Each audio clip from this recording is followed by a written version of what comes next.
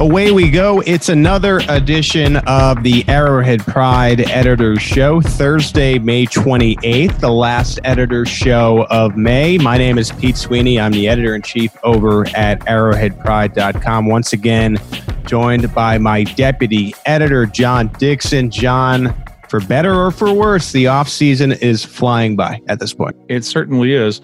And I have water in my basement again. We've been landscaping around the house to keep the water from getting in there. It's worked up till today, but it's rained a little harder today. A lot of people want to put a pool in their house. This is not the type of pool that you had in mind, is it? This is not what we had in mind, no. Not the type of pool we occasionally see on the story of franchise Chiefs quarterback Patrick Mahomes, of course, because beautiful home in Kansas City. It's nice when the local news is not putting the address out. Patrick Mahomes is actually back in Kansas City, we found out. The Chiefs were one of the topics on the NFL Network. There was a video by an NFL Network reporter suggesting that he was still back in Texas. And in 2020 fashion, sign of the times, Patrick Mahomes quote tweets himself and says, "Nope. We've been back for a while now, and we've been working."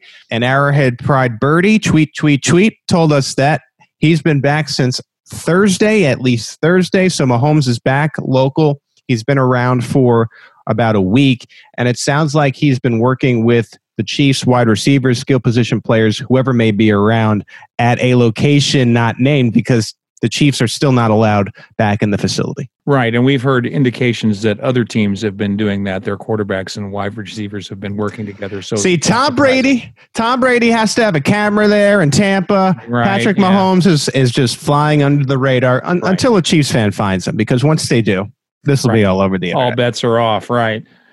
So here's what's happening. That's our main story today with Mahomes being back in Kansas City. It's always about Mahomes, so we covered that.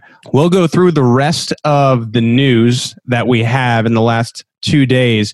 Interesting scheduling for this podcast and what's going on with the Chiefs. Right now, we are getting ready to hear from the Chiefs' assistant coaches. We'll preview that on this show, but we'll hear from them later on Thursday. Then there'll be some players available to the media on Friday. So a lot of this is happening with our next podcast not coming until what would be Monday for the AP Laboratory. So with that in mind, we're making this part 1 of episode 10 of the Editor's Show. So once we hear from Chiefs assistants, once we hear from the players on Friday, John and I will get back together for what is another abbreviated show, probably in your podcast feed somewhere around Saturday morning. Right. It'll probably be done Friday evening where we get this thing up and we'll review what we learned from the players and coaches. In the second half of this episode, abbreviated episode, we'll talk about underrated Chiefs, and we'll go into some of the history of the Chiefs with their dynasty teams and where they rank among the NFL and its history in itself. So let's continue on with the news. We talked about assistant coaches talking to the media on Thursday. We'll get into that again. But before we do, we also need to talk about the owners voting virtually on Thursday. The two main measures that I think everybody is talking about are this 4th and 15 from the 25.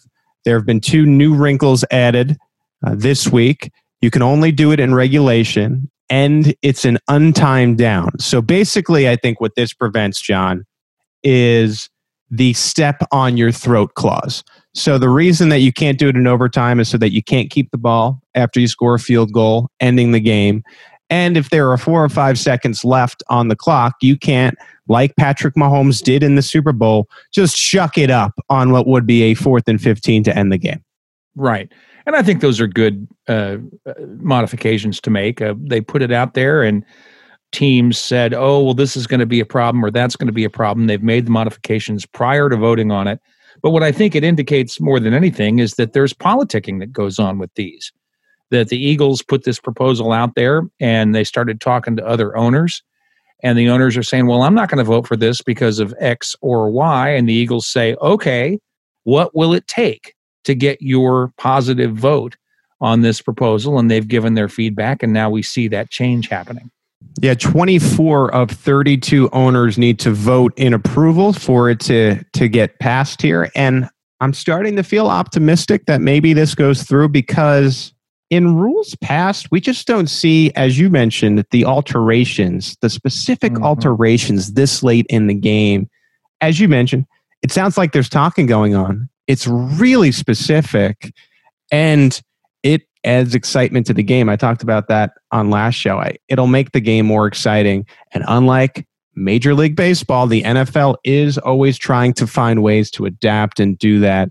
And I think we're seeing that even in this next rule we're going to talk about. And that's the sky judge. And this is similar to what people have seen in soccer where they have, I think they call it VAR, some kind of referee or judge watching the game from a skybox that's a better vantage point. That's why you'll see a lot of coordinators that work up in the booths as opposed to being on the sideline. But here's an interesting part of this sky judge rule. And John, you noted it to me this morning. Let's just set this up here. Andy Reid was involved in this, and Andy Reid will never tell you that in the public eye. He'll never tell you that in the media, but he is one of the, and I'll put it this way, active keepers of the game. He really cares about the league. Fits well with the Chiefs because I know Lamar Hunt was like that too. Anyway, we're burying the lead here. So you remember this Patriots game last year. The Patriots are trailing 23-13 early in the fourth quarter against the Chiefs in Foxborough. N'Keal Harry dives for the end zone, and the referees rule him out at the 3-yard line. The replay clearly shows that it should have been a touchdown. The Patriots settled for a field goal.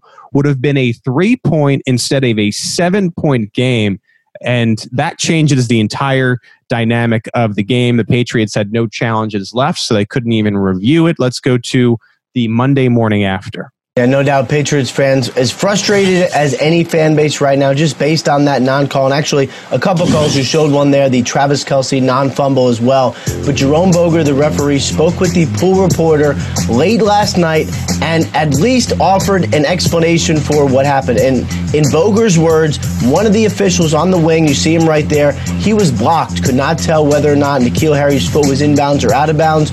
And then the other official, kind of further downfield, simply couldn't see it well enough to realize that N'Keal Harry was in. He ruled it out. Those two officials conferred, and because it was real time, because one of those officials was pretty clear that he believed he had it right, Boger did not step in and overrule them, so they ruled that it was not a touchdown, that he was out. And of course, the Patriots would have loved to challenge, but they did not have a challenge, and then in the end, they have to take this result. And the pool reporter asked Boger, were you tempted to maybe just call it a touchdown because then it's officially reviewed anyway? And the response was not really. Gotta love the smooth Kansas City Jazz on the Rap Sheet Report from the Monday morning after. A little bit odd when you don't have the replays that they're showing in front of you on NFL Network, but let's be clear here. Yeah, this is the New England Patriots. They may deserve to have all the rules thrown against them, and teams should be allowed to win in certain cases because of the history they have and what they've done in the past. But this impacted the game negatively for the Patriots. It led the Chiefs to victory. And why we're bringing this up now, well, that comes from a Sports Illustrated report where Andy Reid, John, is involved in this. Right. He actually, in the discussions about the sky judge rule, brought up that play, which actually helped the Chiefs as an example of a play where the things went wrong and a sky judge might have helped the result come out the right way. In other words, against the Chiefs, which demonstrates, I think, really clearly how much Andy Reid cares about the game, not just his own team. And I have to say that because Andy Reid and I are very close to the same age, I make this comparison all the time, but that's a result of his age, honestly. Right. Because I feel that too. The farther along I've gotten in life, I have learned to think more about the game as a whole rather than just how it affects my team. And I love that about Andrew Reid. I love that he's willing to bring up something that actually would have hurt him in a particular situation because he wants to get it right. I think it's great. And I think in the article, too, it notes that the two other spearheads of this were one of the Andy Reid disciples and John Harbaugh and Anthony Lynn, right? Mm-hmm. And so, you look at the game as a fan or as a reporter, someone who writes about it, and, man, the Chiefs hate the Chargers. Screw the Ravens, right? When the offseason's here, these guys are all friends. They're trying to work together to better the game. And I think you saw this here with Andy Reid. The game's over. Andy Reid got the win. They're not going to change it in the record book. Sure. Why not use this and make a bigger point to the people who are going to be voting on this and say, look, we won because of this. It wasn't fair. Let's get this right. Makes it a compelling argument. I'm willing to say this is wrong, even though it benefited me. It makes it very compelling. And what has become maddening and tough for the NFL, just a tough look, is TVs are really good now. I don't know the technology behind the 4K. I just write for a website and nothing too impressive. But sometimes you'll watch television and you'll be at the game and you'll go to yourself, I think I'm enjoying this game more on this television because of just how crystal clear the picture is. There's different angles. You can hear the analysis of Tony Romo, if you prefer a wizard to tell you the plays before they happen. And so sometimes that experience is better. And what ends up happening is the referees, like in this case, are just clearly getting it wrong. And people know right after, and you just can't have that. And kudos to the NFL for adapting. We mentioned baseball before. They've always been slow to adapt. It's been more of a traditionalist game. I think even to an extent, you could make that case about the NFL in some cases, but good they're finally coming around here, I think. And you could see this Sky Judge this year, which would be a huge change because you go from who knows how the referees might impact a game to most days they should be a very small impact on the result, which is what? The end goal. You just want to see the best team in a fair game win. Right. And this has always been the goal. They've made it very clear that what they're trying to do is to get it right. I thought one of the interesting quotes in the Breer piece was Walt Anderson, I think, that he was talking about. And he was on a committee that was looking at this Sky Judge thing. And they asked him, what is it you really want? And he said, I don't want to be on Sports Center on Monday. In other words, I don't want to be on TV trying to justify the decision of a officiating crew on the day after the game. I personally think that this is actually going to be a really good thing because what they tried to do last year with the pass interference rule was to fix the egregious problems. And I think the Sky Judge will be able to get in the official's ear and say, guys, you got to pick that flag up. And the coaches don't even get the opportunity to challenge a bad call. And we won't even know what happened. Right. For some context here, if you're not familiar with officials' names, Walt Anderson was a referee from the 96 to the 2019 season. And you see in this push for the Sky Judge that they're getting everybody involved, right? Let's make every case for this. And they're going to test it out in the preseason. I think it's going to work well because they're clearly asking all the right questions. One thing that popped out to me is they can only adjust plays up till the 15-second mark in the play clock. So it's not like it's going to slow down games. People even think that it may make the game faster because instead of having to review things, which sometimes take like 10 to 12 minutes, you come back from commercial, it's still another 5 minutes because they're looking at this play. It might make things a lot quicker, especially if, like we saw briefly in the XFL before it folded, they have all these angles almost immediately and they can just rewind and in a minute get you the right call. So I think a good day for the NFL. We'll see how this shakes out by end of day Thursday, I believe. It does feel like, at least in the preseason, they will indeed test it out. Let's preview this. We mentioned it earlier as we described what's happening with the show. The Chiefs are making some assistant coaches available to the media. I'm just going to list these off, John, and you can tell me what you think here. Andy Hill, who's a special teams assistant, worked at Missouri for all those years, which is why I believe he is available today. I think Vahe Gregorian from the Kansas City Star will have a few questions for him. That's just my prediction. Matt House, linebackers coach, Brendan Daly, defensive line, Dylan McCullough, running backs, Sam Madison, defensive backs. Anything jump out to you there? I think that Andy Hill will get a lot of questions. I think Vahe will have a few. I think you're I'd take the over-under on that. And I think there'll be a lot of questions for Brendan Daly. And McCullough will get a lot of questions because of Dash, CEH as you call him, but I call him Dash. Yeah, no, I think McCullough, you're right. As the top pick in the draft, he will get some questions. And I think what will be interesting for McCullough in speaking to him, he's a little bit more straightforward than Eric Bieniemy might be. Mm-hmm. So potentially you could get a better picture of what this running back committee might look like right now. I don't think you're going to hear a extensive commitment on what they'll do, but I think a little bit of a clearer picture might result out of that.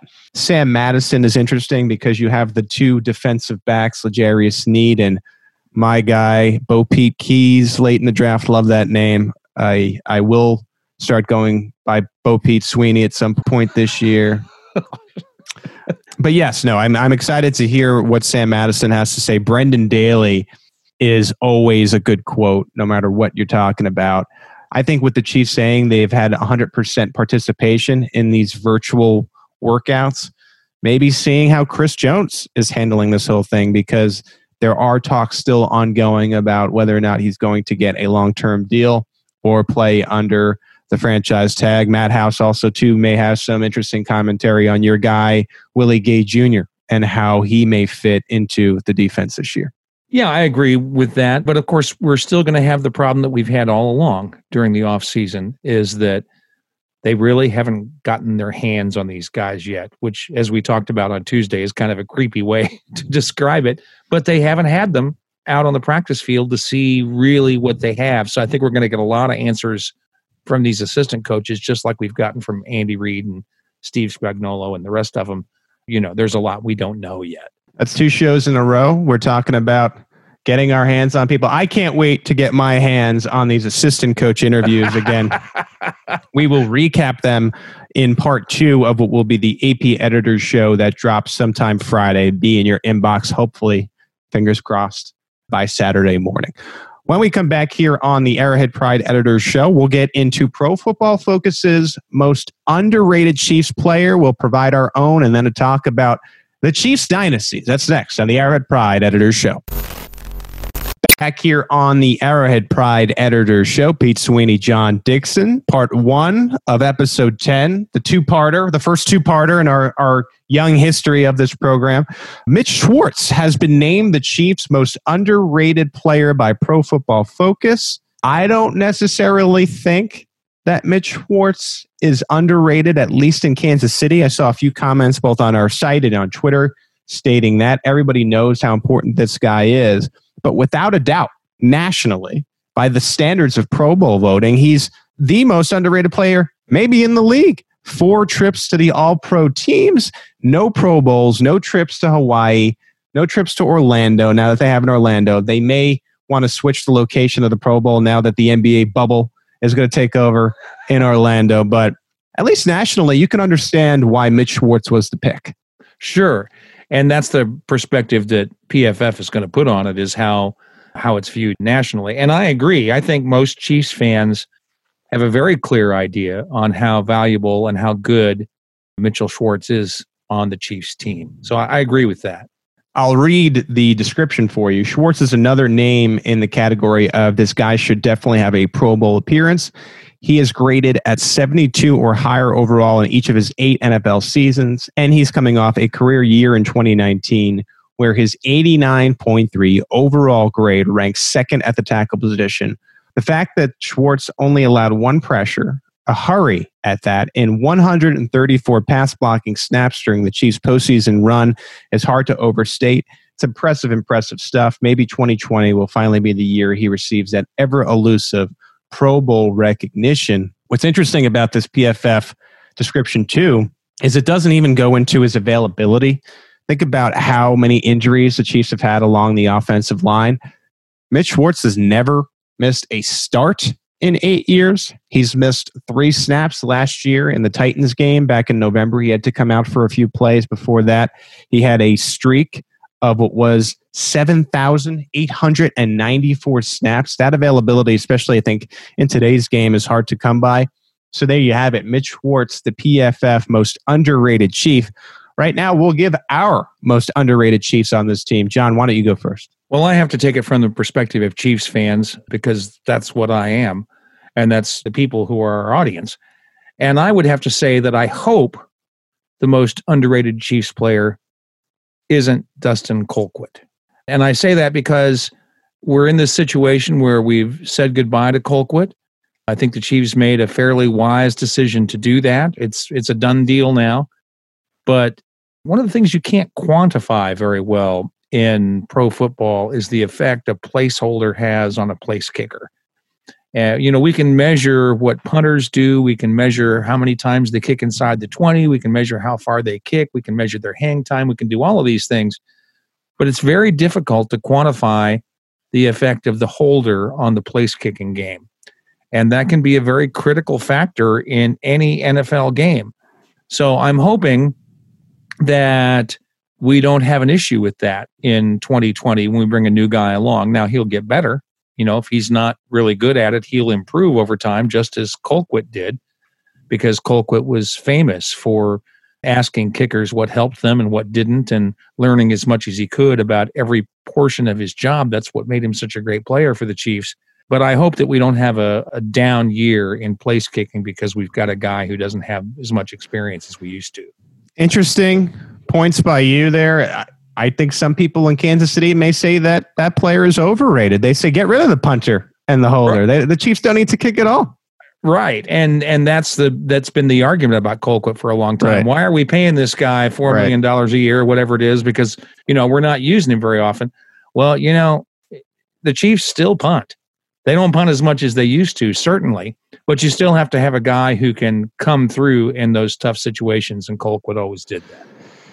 Next year's punter will, of course, be Tommy Townsend or Tyler Newsome. That battle is impending as long as the Chiefs can have a training camp. And, of course, Townsend, who's making more money in the free agent deal, he is the favorite there. But it will be what the Chiefs are describing as a true punter competition. Well, John, I got to be honest here. I cheated. I have two underrated players. I couldn't decide. I'll just go through them as quickly as I can. First, the most important player on this team, of course, not underrated. People might even say he's overrated, especially if you don't live in Kansas City, is Patrick Mahomes, right? So anything that helps Patrick Mahomes should be considered, I think, critical to the success of the team. Matt Moore went out there last year and won a game. And everybody wants to talk about Ryan Fitzpatrick and what he did. Matt Moore beat a playoff team in the Minnesota Vikings. And it's part of the reason the Chiefs got a bye. It's part of the reason the Chiefs won the Super Bowl. You have Chad Henne, who came back from injury. Chad Henne never had to enter the game. He hasn't played a game in years. But he is doing enough for Mahomes behind the scenes that the Chiefs chose him to come back over a player they know they can win with in a game against a playoff team. I don't know what Chad Henne is doing specifically. I know he's helping Mahomes, but the Chiefs think highly enough of him to bring him back over a guy they know can win. So to me, I think Chad Henne, in mysterious ways, is one of the Chiefs' most underrated players. And I think Tyreek Hill, for reasons I described in the last episode. Everybody knows nationally that Tyreek Hill is this speed wide receiver, the fastest player in the league, this ultra weapon. But I think there are some feelings nationally that he's a little bit more gadgety than he is. We watched early in this season, and I understand that Patrick Mahomes was dealing with ankle injuries, but we watched how Jacoby Brissett beat Patrick Mahomes without Tyreek Hill on the field because the Colts defense was able to go press man. They were able to focus a bit more on Travis Kelce. Tyreek Hill opens this entire offense up, and he is a critical player for this Chiefs team. Talk about players that are important after Mahomes. The next most important player on this team may indeed be Tyreek Hill. Of course, you can open up that argument. I know some people would say, oh, Tyrann Mathieu, some of the leadership. Without Hill, the offense is completely different because of that threat that he offers and the attention that you need to put on him downfield on every single play. So those are my two, Chad Henne and Tyreek Hill. Even though, again, Hill is one of the bigger contributors on the team, I still don't think he gets enough credit. When we spoke on Tuesday, you were previewing an article I would write about Chad Henne becoming the starter. Let me make a note here so we can be sure to get that on the schedule. That's fair. I'm gonna eat that, and it's not an enjoyable breakfast, but it's breakfast nonetheless. Last point of the show, I want to get into what Football Outsiders has put out as far as Chiefs dynasties. John, you've been recapping these for us on arrowheadpride.com. What are your takeaways here of this exercise by Football Outsiders? Well, they did something real interesting. They started with a dynasty points system, and I'm not going to bother getting into all of that, to identify the teams that they should consider to be dynasties, that got into how many championships they won, how their seasons were strung together, and they had to have a winning season. There were certain criteria they had to meet in order to maintain that dynasty. And that qualified 56 teams. And then rather than just using that dynasty score, the dynasty points score, they called it, to evaluate these teams, then they went deeper than that and used their normal metrics to evaluate those teams and rank them. So they started with 56 teams. At the time that the list of those 56 teams came out, the Chiefs teams that qualified as dynasties were all in the bottom third in the list. And then by the time they did their further evaluation on it, we had 3 Chiefs teams that were in the top 40. The 1990 to 1997 team with Marty Schottenheimer that never won a championship, but was one of the best teams of the league for 8 seasons at 35. The current team, which won a Super Bowl, they classified 2015 through 2019 as a dynasty. Both of those teams had 11 points or less, just above the minimum dynasty points to be included in this ranking, and they ended up in the top 40. And then on Tuesday, after we spoke on Tuesday, they released their list of the 11th through 20th teams, and the 1966 to 1971 Chiefs, with only 13 dynasty points, again, down in the bottom third of the original list of 56, are ranked 14th. And in their explanation, they pointed out that the Chiefs had an amazing estimated DVOA. They didn't use, they don't have DVOA for seasons going that far back, but they have a method of estimating what it was. And also noted that they were one of the best teams in the AFL during the entire history of that league. So we did a poll on this, of course, and we released this information in one of our articles. And 2/3 of Chiefs fans feel that that was either right or could have been higher. Just a third thought it should have been lower than 14. And it's interesting to me what teams the 1966 through 71 team eclipsed.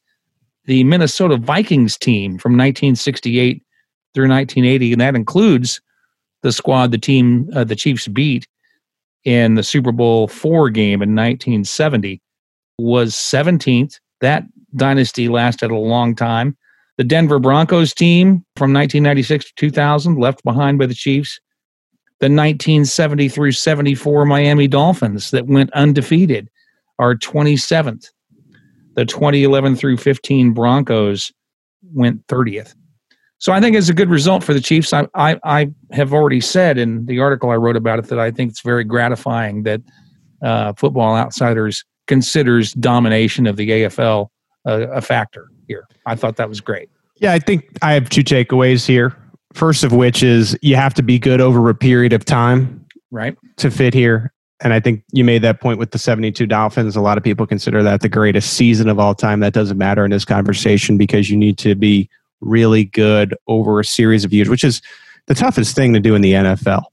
It feels like, as I watch over the years more and more, teams can have good seasons.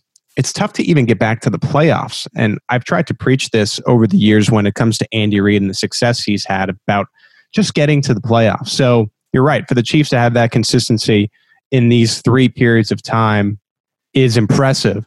And I also want to make the point here, I think, and this again goes against a little bit of your point, and not to say that I disrespect that early team, but I think you're watching the greatest Chiefs run of all time, at least in our heads right here, because you have the quarterback. They should win more Super Bowls or at least be in contention. You almost can assume, and that'll make them trump that late 60s, early 70s team.